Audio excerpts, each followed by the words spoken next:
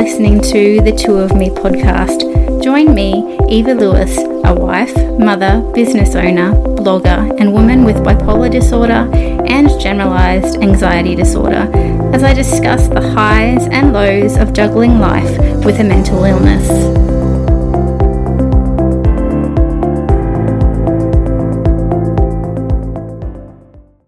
Hello and welcome to another episode of the Two of Me podcast. It's Eva Lewis here, and today I'm going to go back in time a little and talk about me at sort of the beginning of my journey with bipolar. I guess around the first year or so after I was diagnosed. I was diagnosed in September 2017 with bipolar 2. I have to say I have just had my latest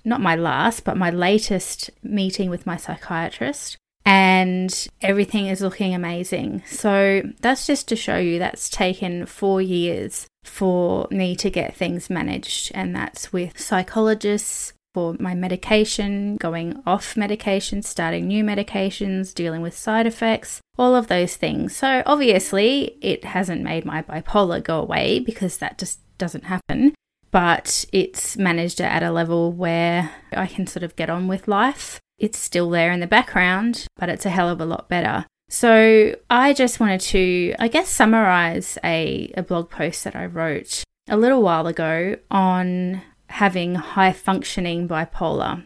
And I pretty much sort of shared what it looks like. So yes, it does sort of look pretty much the same now. I probably don't experience the peaks and troughs like I did back then when I actually wrote the blog post. But I was going through a bit of a roller coaster back then. Let's say this was 2 or 3 years ago. And yeah, the hardest part of dealing with bipolar at that point and today is being a mum. I have absolutely no choice but to get out of bed every day, no matter how shit I feel, and get on with my life. So yeah, I have high functioning bipolar, and it's bloody hard, but it has gotten easier over time. So what does high functioning bipolar mean? It means that I can function somewhat normally, although I have this mental illness, and also the fact that I know I don't have bipolar as bad as other people do. So it's still there and I still have to deal with it, but not at the extreme levels as others. My high functioning bipolar disorder isn't because I have everything sorted and managed. It's far from that. It's my reality because I just don't have any other options. It's a survival mechanism. I have to keep going because I have children to raise. I have to be there for my husband. I have a job to do to pay the bills. I have my own business. When I'm manic, people think I'm just in a really good mood.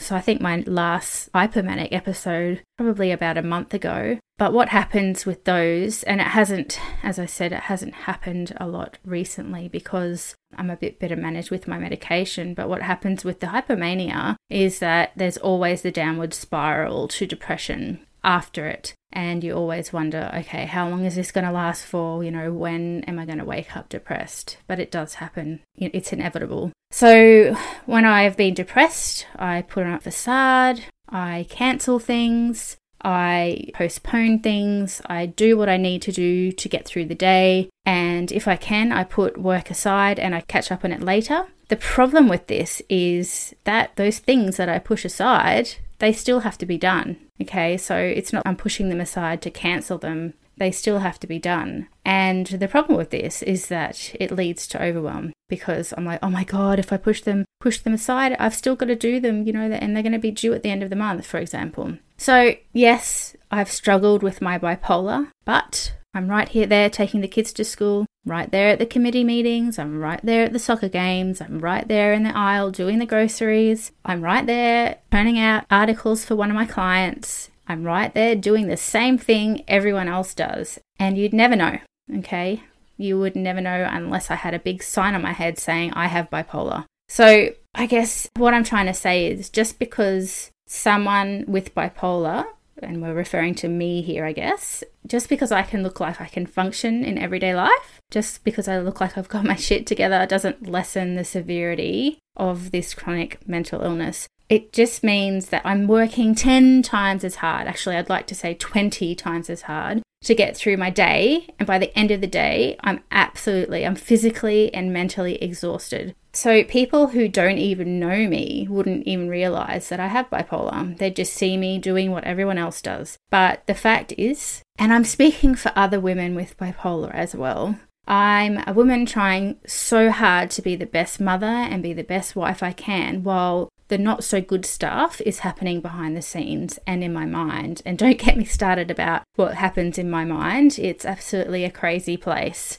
So the depression, so when I'm in a depressive state, it's not just sadness. It's the days filled with tears and hopelessness. It's where I could be rocking in the corner hoping the kids don't see me. It's the day is feeling physically sick with anxiety, and most of the time it's for no reason at all. It's not being able to get off the couch to make dinner or clean the house. It's not being motivated to anything, actually, just feeling numb. It's feeling scared. It's feeling paranoid about what others are thinking or saying about me, because I don't rock up to a barbecue or, hang out with the neighbours on a Sunday afternoon. It's feeling worthless, anxious and guilty. It's feeling overly irritable and snapping for no reason. It's hating myself and wanting to run away so my family no longer has to suffer. I'm a woman who has experienced the darkest emotion of self-harm ideation and the thoughts of fleeing, and I just never want to go back there. It scares the hell out of me when I've felt this way, because I'm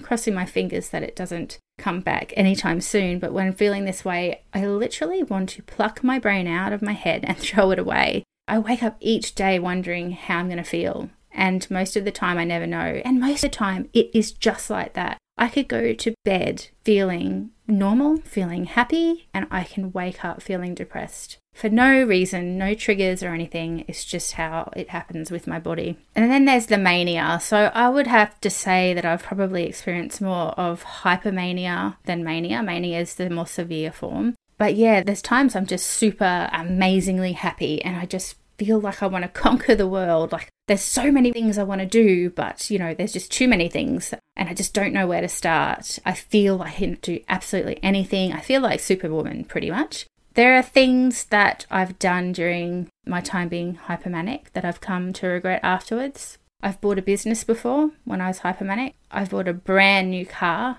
that I really just didn't need at all when I was hypomanic. I've taken on 2 massive clients that I simply couldn't service when I was hypomanic. I've driven recklessly and made decisions I come to regret. And so after days of being on this high, I inevitably crash into the depth of depression, as I mentioned before. And then the cycle happens over and over again, sometimes with good days in between, if I'm lucky. And as I record this podcast, I've been lucky of late, and I'm so grateful for that. It's taken 4 years, so I'm grateful.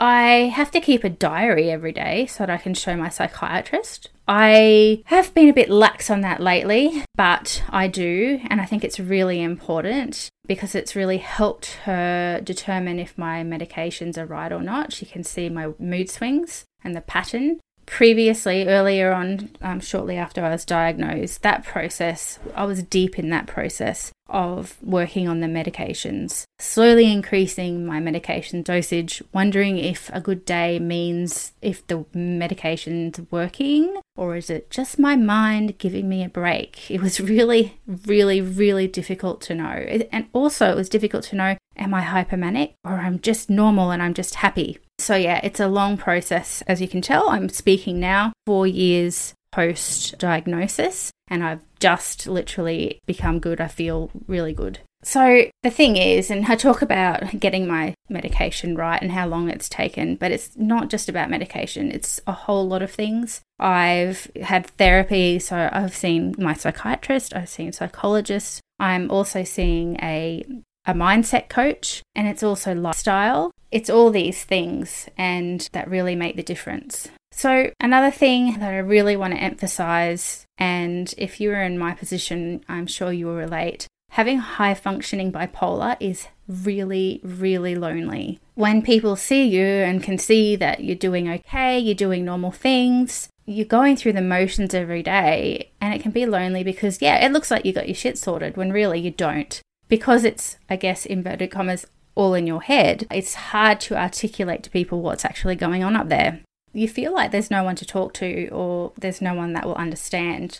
So bipolar is a very solitary existence. I often feel as though some people don't believe the struggle that I face. I'd have to say definitely in the early stages of after being diagnosed, I felt that way. It's taken time and it's taken these years to finally sort of get people to realise, but it's taken a lot of me sort of being open about it and putting it out there. I often wonder if it would be different if I had something physically and obviously wrong with me. I wonder, would people understand or care more? With bipolar, I feel like I have to explain myself all the time. And even so, people really, I don't think they understand that. There's still so much stigma when it comes to this brain disorder, which is what it is. I'm not just sad and I'm not just depressed. It's about having a chronic mental illness that affects my daily life. And I will have this illness for life. It's not something that will go away with medication. It's not something that can be cured. It can't be cured. That's what I want to share about my experience with bipolar, having high functioning bipolar. I just hope that me sharing this will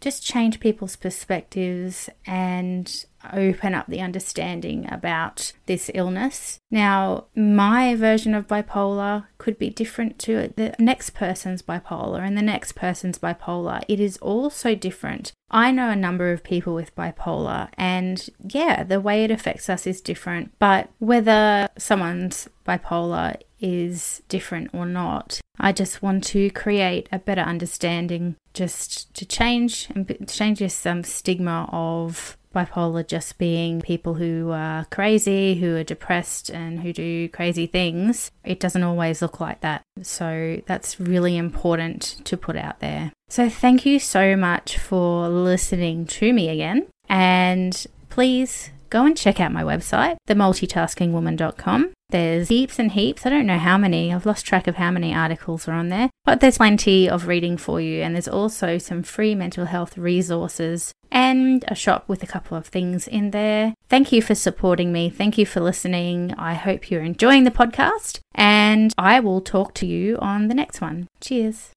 Thanks for listening to the Two of Me podcast. I look forward to having you back listening to the next weekly episode. But for more content on mindset, mental health and well-being, check out my website, themultitaskingwoman.com.